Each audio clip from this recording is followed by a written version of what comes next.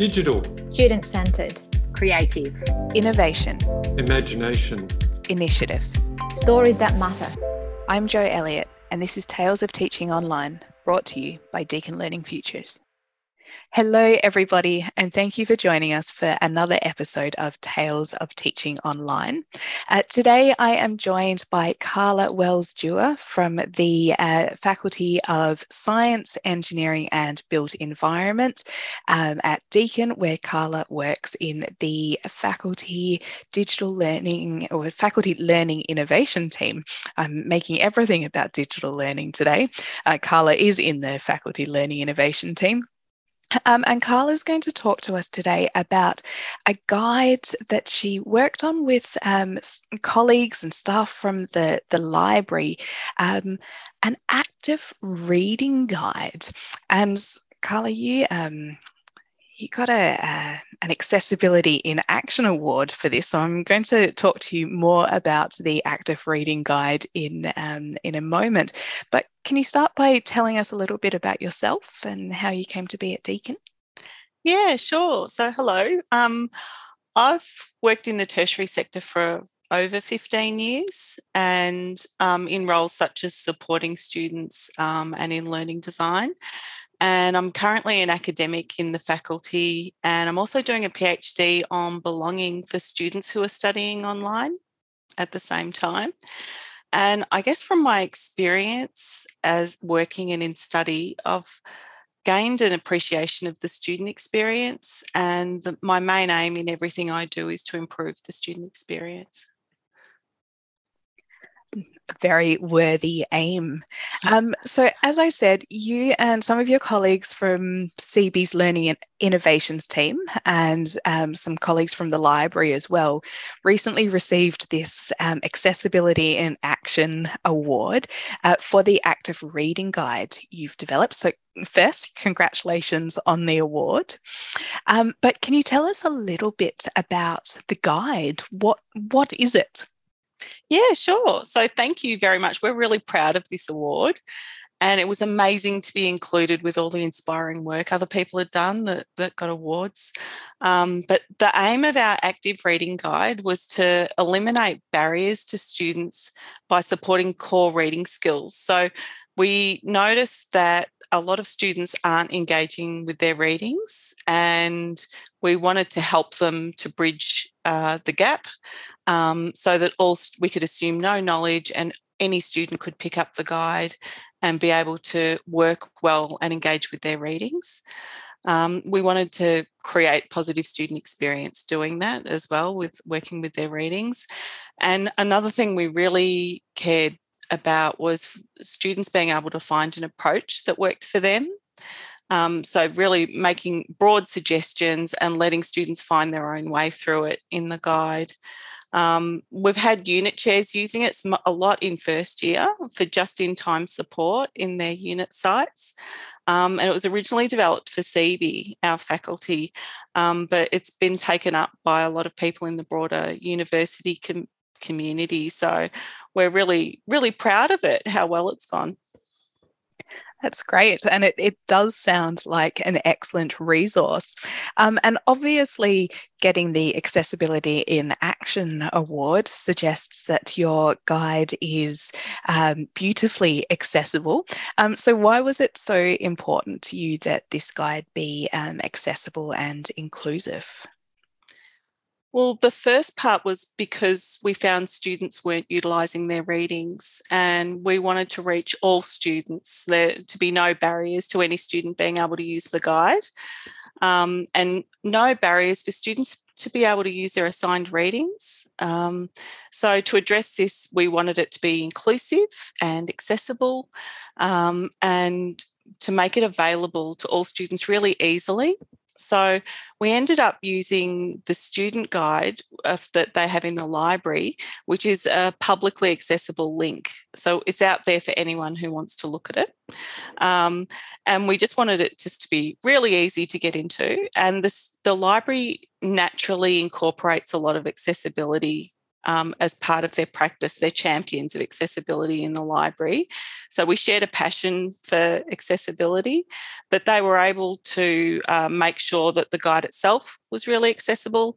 And then on top of that, we wanted to create a level playing field by making sure anything we used in there, like the activities, that there was alternates to them if a screen reader couldn't go through them. So we just tried to make it really accessible that way. And I feel like I've started answering a different question. No, I love this because I was actually thinking, as you talk through it and the way you've approached it, but also linking back to what you were talking about before about your PhD in the area of belonging for students in online education. I imagine there's a really lovely link here of making all students feel more at home at the university and in their studies through this support and helping them be able to access all of their learning activities and their readings, because I don't know about you, but I remember being pretty overwhelmed by some of the readings when I started at university. Yeah, absolutely.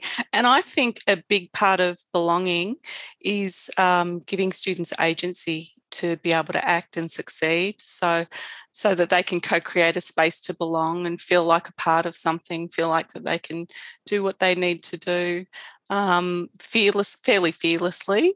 The removing barriers so that students can be a part of things is really important part of the way I think about student experience. Yeah, and I love that the guide is available, not only promoted for all students at Deakin, but also publicly available as well. I think that's really important and just a really beautiful inclusion there, I think. So when students go to the active reading guide, what kind of things do you go through with them?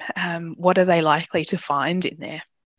So the idea is to give them a range of approaches to things so that they can find their own way. We have different types of reading, so different types of journal articles, different types of resources. When a student comes across something, they can look it up and think about what's the best way to approach this particular type of resource. We have tips on reading like skimming, scanning and deep reading, and so students don't have to feel like they have to start at the start of a reading and work their way through every time for every kind of reading. Sometimes there's different ways to go through them to get an idea about what something's about. We talk about different note-take approaches so they can find something that works for them. There's like a range of things in there from text to audio software, different ways to note-take such as digital and visual approaches. So we really want to give students a range of options so they can find what works for them and give them all the tools they need that they can jump into their readings. It sounds wonderful and a really great way to build what is an incredibly important skill. So if other teaching staff wanted to create a similar support guide, obviously not active reading, but something that could help their students build those study skills, learning skills, and the kind of skills that they are going to need, what advice would you have for them?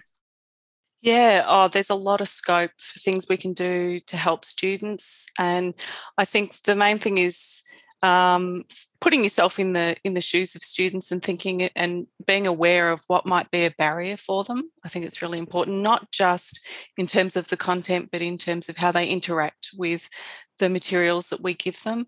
So just in their day-to-day accessibility. And there's a lot of information out there about accessibility, like on H5P interactives that we quite often use as learning designers. There's a whole pile of information on the web. And I think it's just a matter of being mindful about it, having conversations with people. So if something comes up in conversation that you hear about, there's a barrier, thinking about ways that you can address it, or talking to other people who might know, opening up a conversation with someone else and build up your knowledge slowly over time, work out your opportunities over time, and take advantage of them.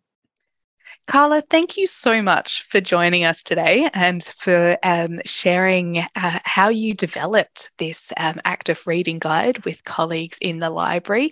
It sounds like a wonderful resource, and I do encourage people to check it out on their Deakin University Library website.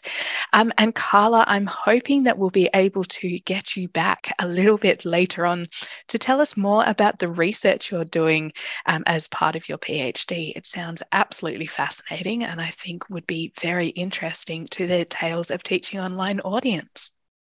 Thanks a lot, Jo. I'd be happy to come back. Thanks, Carla.